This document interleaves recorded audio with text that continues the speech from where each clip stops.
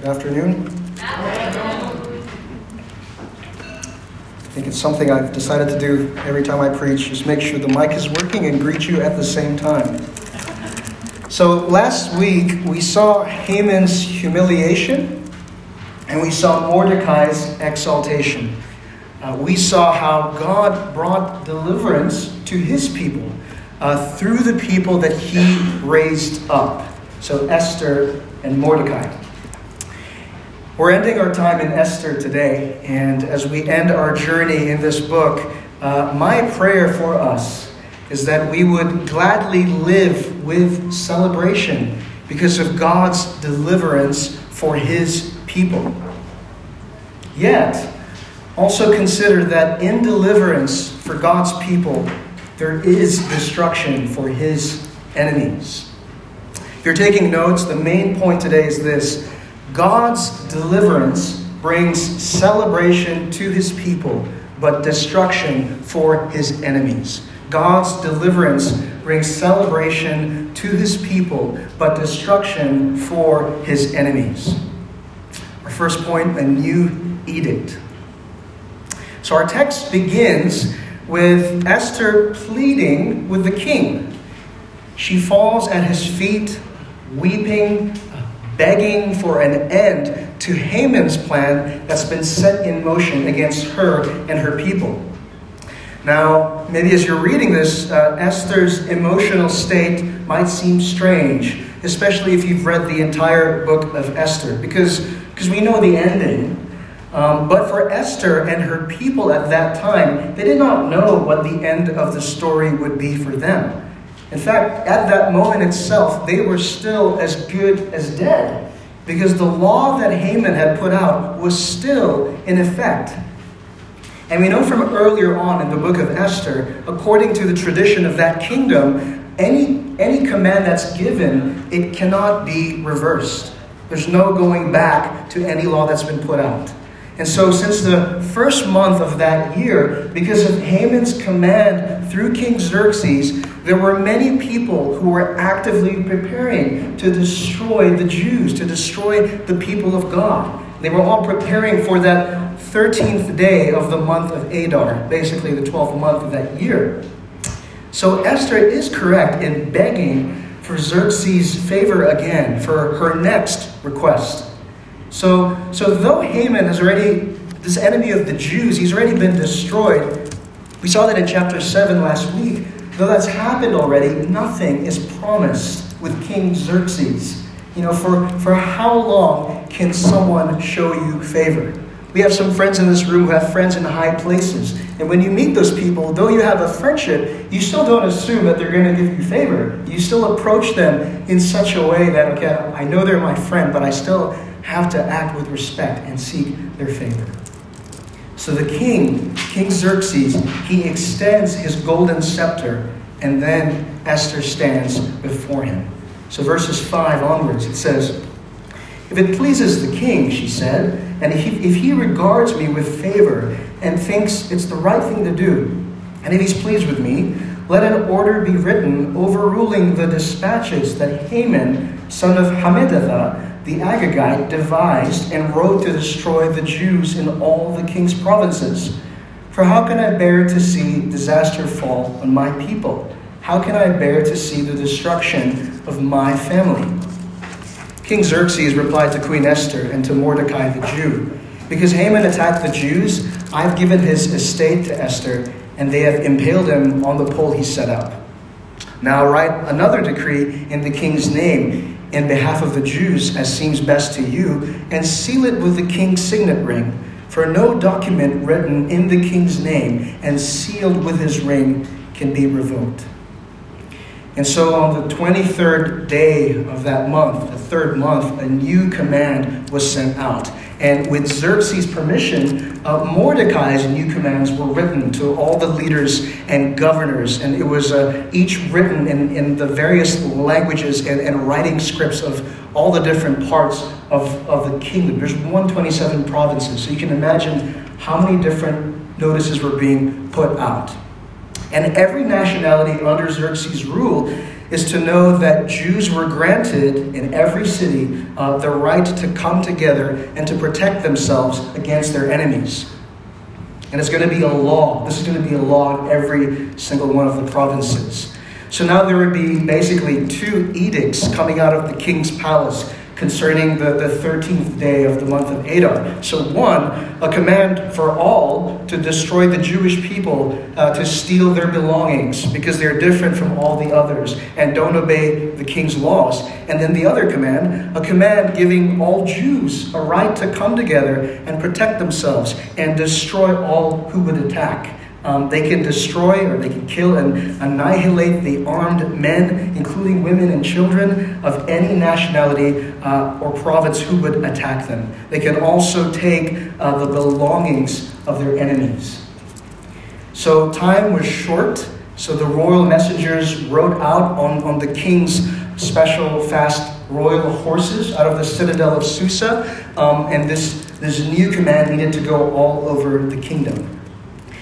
Now, if you remember, when Haman's edict came out, Mordecai was dressed in sackcloth. He was weeping, and he wasn't even allowed to walk past the king's gate. But now, in this text, he leaves the king's presence, dressed in royal garments of blue, of white. He has a large crown of gold and a purple robe of fine linen. He's wearing King Xerxes' signet ring, which tells you how much power he has in the kingdom now. And Haman's edict, as we saw in Esther 4, it brought mourning and weeping to all of God's people because of a day of destruction that was coming. But now, there was a joyous celebration in every province and city. There was feasting and celebrating because of the new edict. There was happiness, there was joy, there was gladness, there was honor. And many people feared the Jews now. Some even from other nationalities choosing to become Jews because they were so afraid. Esther, we know that Esther desired to see her family and her people saved from destruction that was coming. And it made me think for us today, do we have that same care and concern for our family and friends who don't know Jesus? EBC members, our covenant calls us to bring any under our care in the training and instruction of the Lord by a loving example, speaking the gospel, and seeking the salvation of our family, our friends, and our neighbors. Fathers and mothers, do we seek to raise the children God has given us in His ways? And parents, as a means of encouragement to you, share with other parents how you are seeking to live out this part of the covenant. My wife and I, we're relatively young parents compared to some in this room, like David with 5 grandkids and 5 kids. My goodness. Praise the Lord. My wife and I have been personally challenged by the many godly examples of parents from within this church in how they raise their children in the care and instruction of the Lord. Now, some of you are parents who have made a sacrifice to come overseas just to provide for your family back home. And that's a difficult thing. I respect you so much. There are so many who respect you in this church. And I want to encourage you, if this is you, to keep loving your family by leading them even though you are here. You're away from them for the sake of their daily living, yet do not give up leading them spiritually for the sake of their eternal living. Pray and take any opportunity to speak of heavenly things with your spouse and with your children. And would God give you wisdom in this? I just want to encourage you, parents, if you are here for the sake of your family back home. And volunteers with children's ministry, I think a lot of them are not here. I just want to commend you for the time you take to put together and teach good biblical material for the little ones. The time you take children into God's Word is going to bear fruit in His good time. And fellow member, when was the last time you felt a tangible, heavy burden to pray for that coworker or that family member or that housemate that does not believe Jesus? How often do you pray for opportunities to speak about Jesus and the good news to them? How often do you take those opportunities when they come to you? When was the last time you actually physically knelt down in prayer, earnestly crying out to God to save your friend? We Christians, we cry out to God in prayer because it's ultimately only God who can save a person. We're human and we don't have that power. That is well beyond our jurisdiction.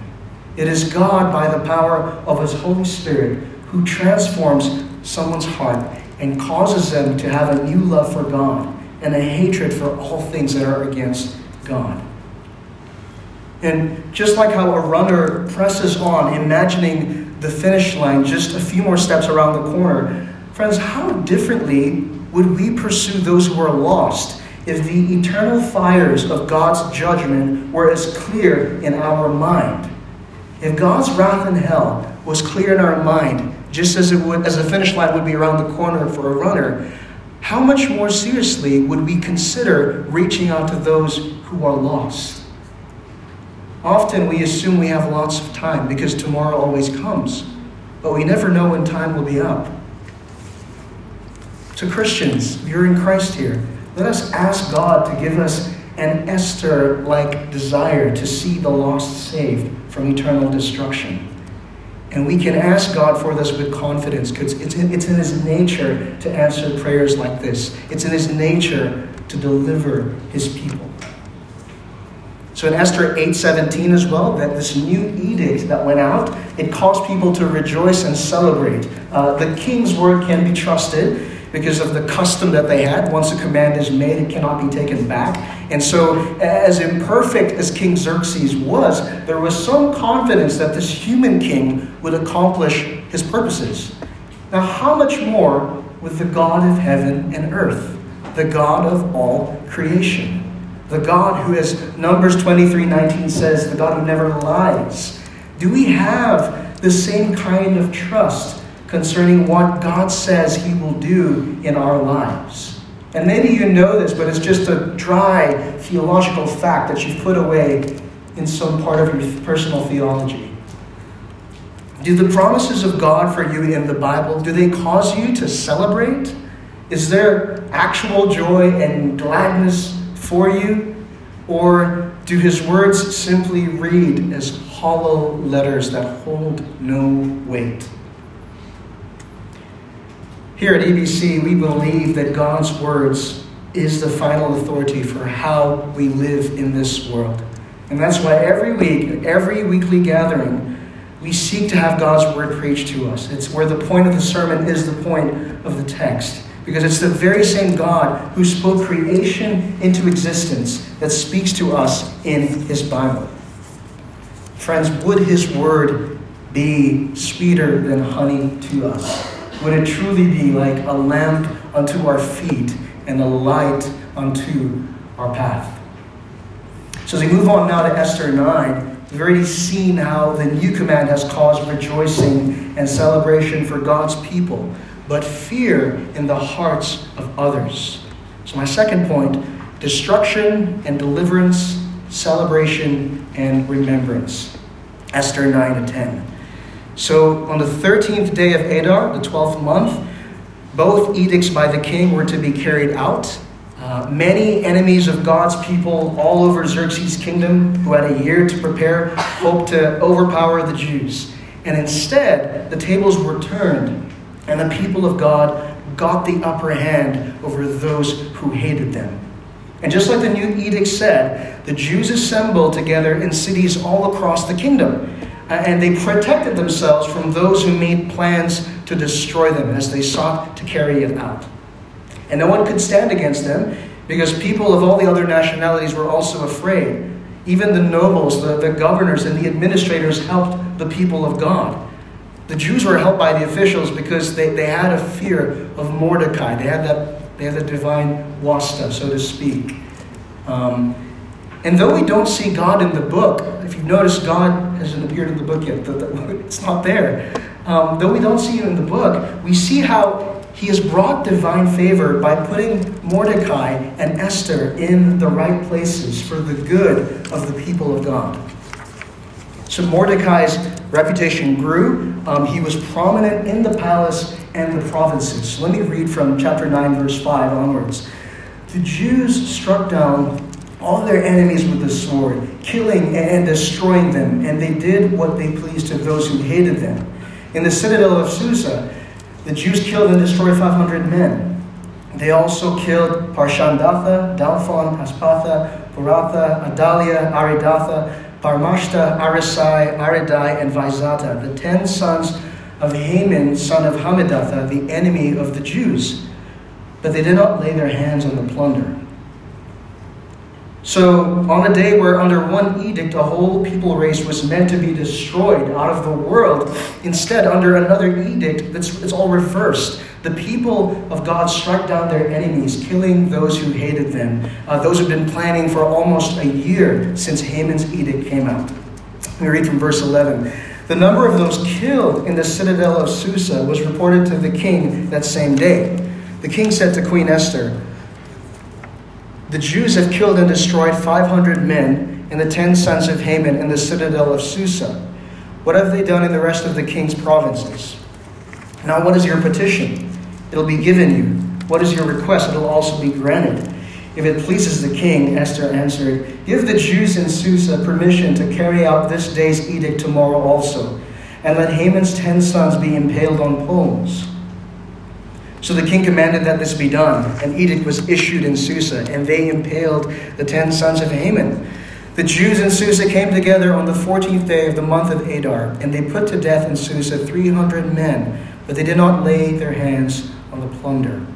Meanwhile, the remainder of the Jews who were in the king's provinces also assembled to protect themselves and get relief from their enemies. They killed 75,000 of them, but did not lay their hands on the plunder. So the Jews had so many enemies that Esther had to request for an additional day for God's people to deal with the remaining enemies. Now, this section, as I was reading it, it reminded me of our ability, the ability for some of us here to worship as Christians because of the many men and women who have put their lives on the line in the past in this region to destroy enemies. Until this day, some of them continue to do so.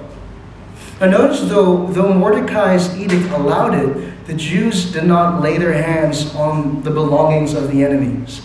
And all 10 sons of Haman were named, which tells you that though their father has already died, Haman's hatred for Mordecai and the people of God has continued on in the life of his sons, resulting in their demise.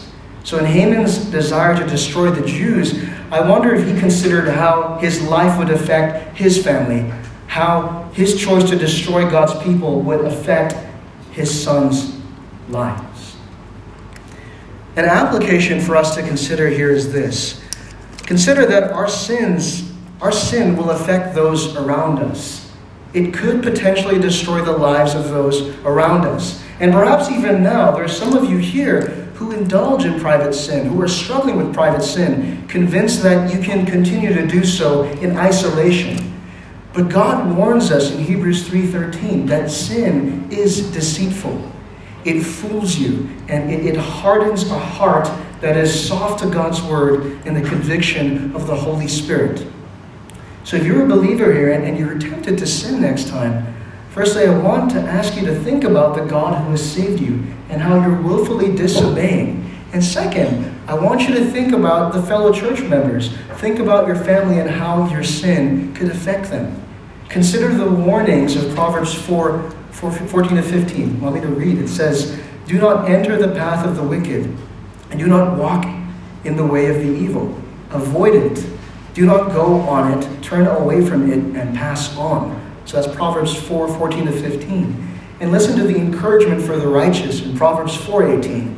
"But the path of the righteous is like the light of dawn, which shines brighter and brighter until full day." So if you're struggling with sin and you're a believer here, I want to encourage you to come forward and confess your sin to a fellow believer who can remind you that there is hope for you in Christ. It's not the end. There is hope and grace for you in Jesus. Our choices to continue disobeying God could eventually affect those we love and care about. Friends, would God help us fear now what could be one day when sin destroys us and those that we love? Now, I'm sure you're all thinking about this. Passages like Esther 9, especially the parts about God, the people of God defending themselves by destroying enemies who attack, potentially including women and children, can be very difficult to read. But when we come to passages like this, we have to keep some things in mind. Firstly, God's promise to save eternally is tied to an earthly people. So God's promise to save eternally is tied to an earthly people. So in history past, God had planned to eternally save his sinners to himself by promising that from within the Jewish people, a Savior will come. That's why every Christmas time, as Christmas gets closer, we read all these prophecies arising out of the people of God regarding the one who would come. So our eternal salvation was tied up in the earthly preservation of the people of God. The survival of the Jews at this point was necessary for God to fulfill his promise to save mankind. So out of the physical deliverance of the Jews comes the eternal deliverance humanity needs in Jesus. So God worked in and through human history to bring his salvation plan into being. And we can see this in all of the Bible. It's exactly why in Luke 24:4 onwards, Jesus talks about how the writings of Moses and all the prophets and the Psalms talk about him. So that's first. God's promise to save eternally is tied to an earthly people. Second, God is just in judging sin. So though God intends to fulfill his promise to eternally save through the people of Israel, he does judge them for their sin and rebellion. In fact, the Old Testament is full of places where you see God doing this to them. God warns them of judgment that would come upon them if they disobeyed him. One example in Deuteronomy 8, he says to them, "If you forget the Lord your God and go after other gods and serve them and worship them, I solemnly warn you today that you shall surely perish.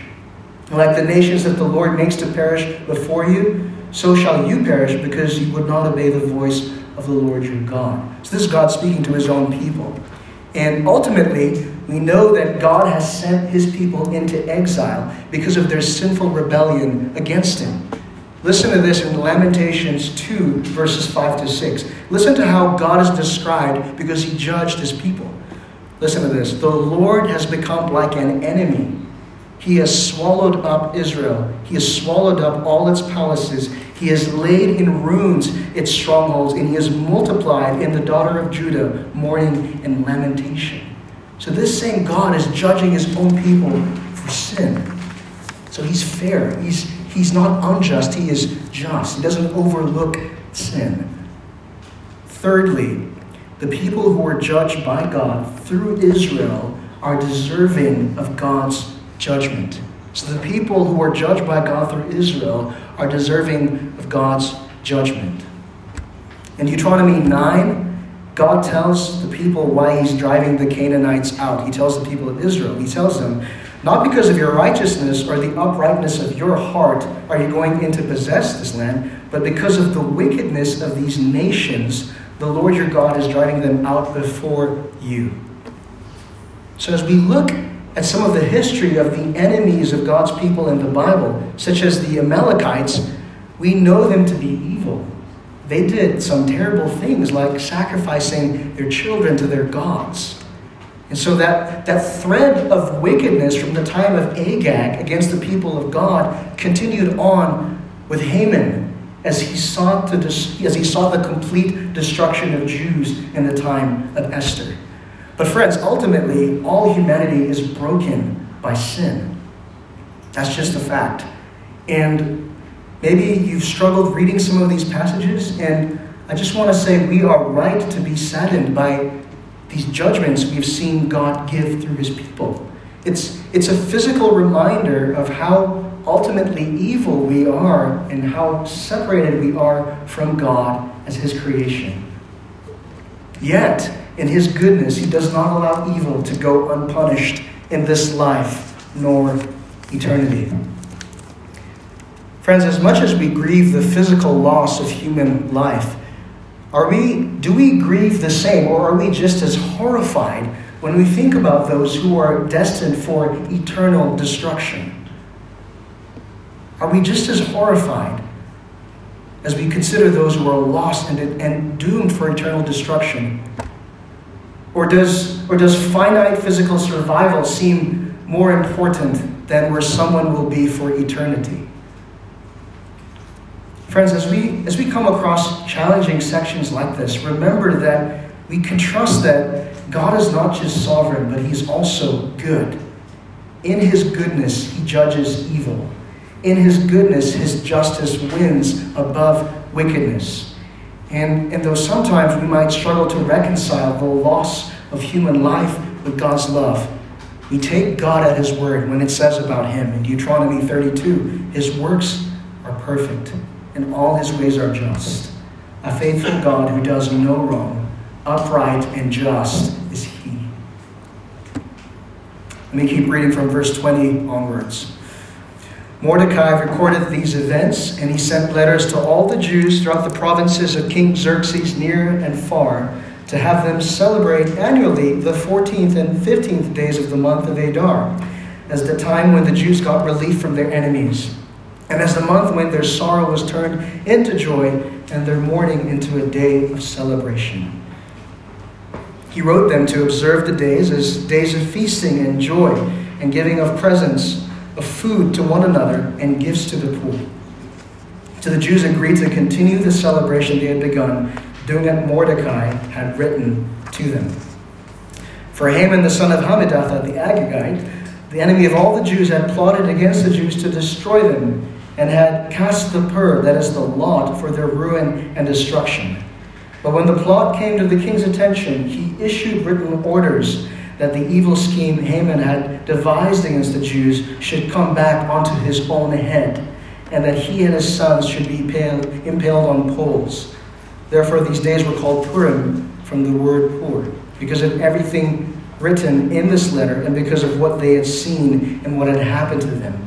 The Jews took it on themselves to establish the custom that they and their descendants and all who joined them should without fail observe these 2 days every year in the way prescribed and at the time appointed. These days should be remembered and observed in every generation, by every family, and in every province, and in every city. These days of Purim should never fail to be celebrated by the Jews, nor should the memory of these days die out among their descendants. So Queen Esther, daughter of Abihail, along with Mordecai the Jew, wrote with full authority to confirm this second letter concerning Purim. And Mordecai sent letters to all the Jews in the 127 provinces of Xerxes' kingdom, words of goodwill and assurance to establish these days of Purim at their designated times, as Mordecai the Jew and Queen Esther had decreed for them, and as they had established for themselves and their descendants in regard to their times of fasting and lamentation. Esther's decree confirmed these regulations about Purim, and it was written down in the records.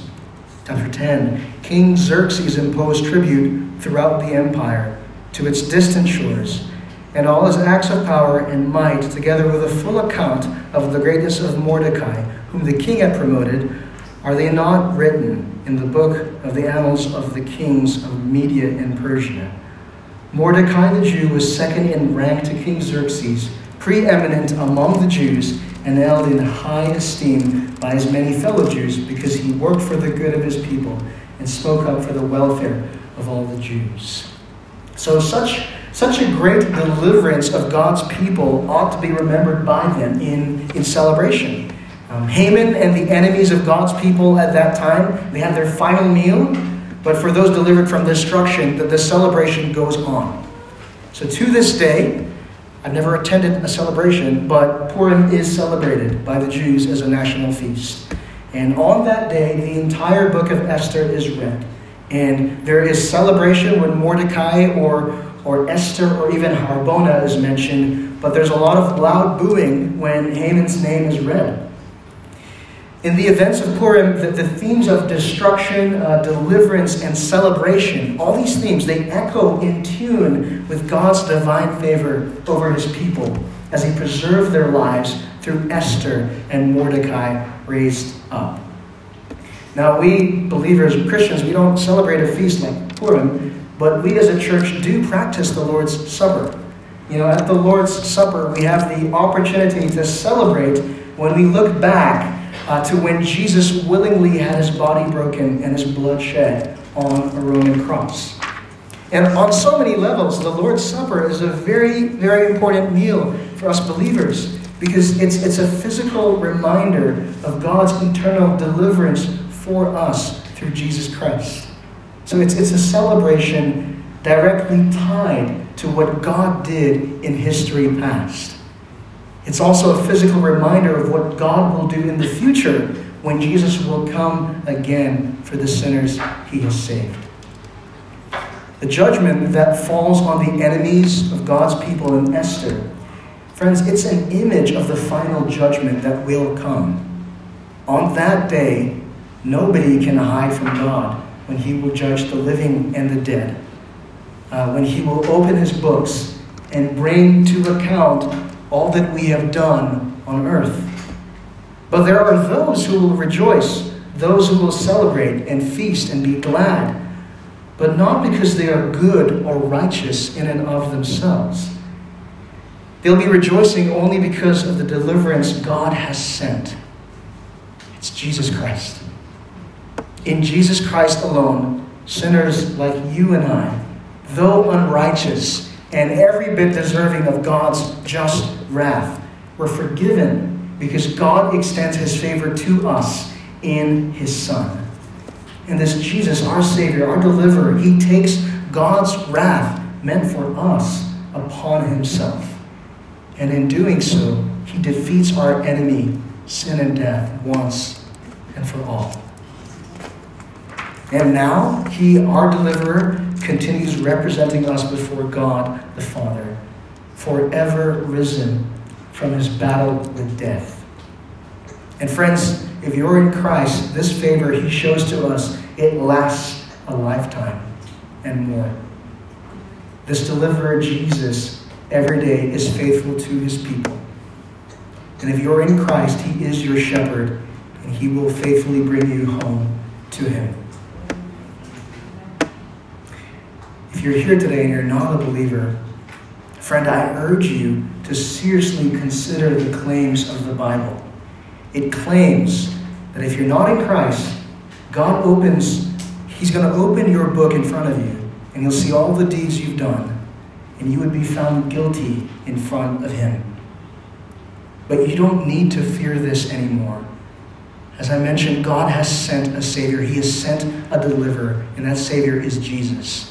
And Jesus had to come. There was no other way. He had to come because there is not enough good you can do in this life to undo all the wrong you have done in front of a holy God. So friend, if you're not in Christ, I beg you, turn away from the darkness and destruction that awaits you. Turn towards the eternal joy and everlasting kindness God gives you in Jesus Christ. Jesus lived the life you could have never lived, and he died to pay the price of your life. And he rose from the dead to show that he has paid it in full. So though your sins are like scarlet, they shall be as white as snow. Though your sins are red like crimson, they shall become like wool. As far as east is from the west, so he will remove your sin from you. Non-Christian, there is still space for you at the table where you can fellowship with God himself and his people. There is still place for you to join the forever celebration. So I beg you, repent and trust in Jesus today. As we end our time in Esther, just a few applications for us to consider. Firstly, remember God's deliverance in your life. EBC, let's be a church family that is quick to remind one another of how God has delivered us out of our darkness into his marvelous light.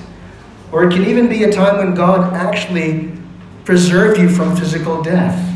Perhaps today, if you're going to a fellowship dinner after this, maybe ask someone how God has done this, and maybe how God has saved them spiritually or even preserved them physically from death. So remember God's deliverance in your life. Secondly, long for the day when God will judge all the wicked. Long for the day when God will judge all the wicked. Now, perhaps it's strange to say out loud, Lord, I wait for the day when you judge the wicked. But that longing for justice is something that lies deep within every single human being. You feel it when you are wronged or you see someone wronged. You sense it when you see the bad guy in a movie get what they deserve at the end. Your blood boils when you see justice not fairly being given to those who suffer. As believers, friends, we cannot and should not ever use the book of Esther as a foundation for violent force. I just want to make that very clear.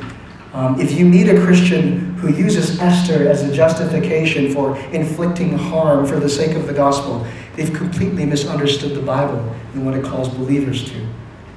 God has already completed his plan of salvation in Jesus. It is Jesus who has fought the war against sin and death, and he's won. Ephesians 6 tells us that we don't wrestle against flesh and blood. We now fight a spiritual battle, and our armor is spiritual. So in Jesus, we are strong in the Lord and in the strength of his might to fight the spiritual battle as we continue to live in between two worlds. So till then, long for the day when God will judge all the wicked. So though Esther happened a long time ago, we have more ties to them than we think, to the people of that time. In the survival of the Jewish people comes the deliverance we now hold on to as we wait for Christ's return. We don't see any actual miraculous feats of God, like no raising of waves or no plagues per se. And for a lot of us, that's a situation that we can relate to as Christians. I don't know how many of us have actually seen miraculous things done as believers. But instead of extraordinary things in the book of Esther, we see a God sovereignly working behind every scene through ordinary means.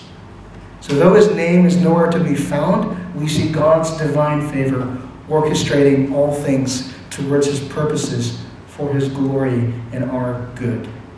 And ultimately, it's the same God who brings us deliverance. It's the same God who brings rejoicing for us, but a destruction that is coming for his enemies.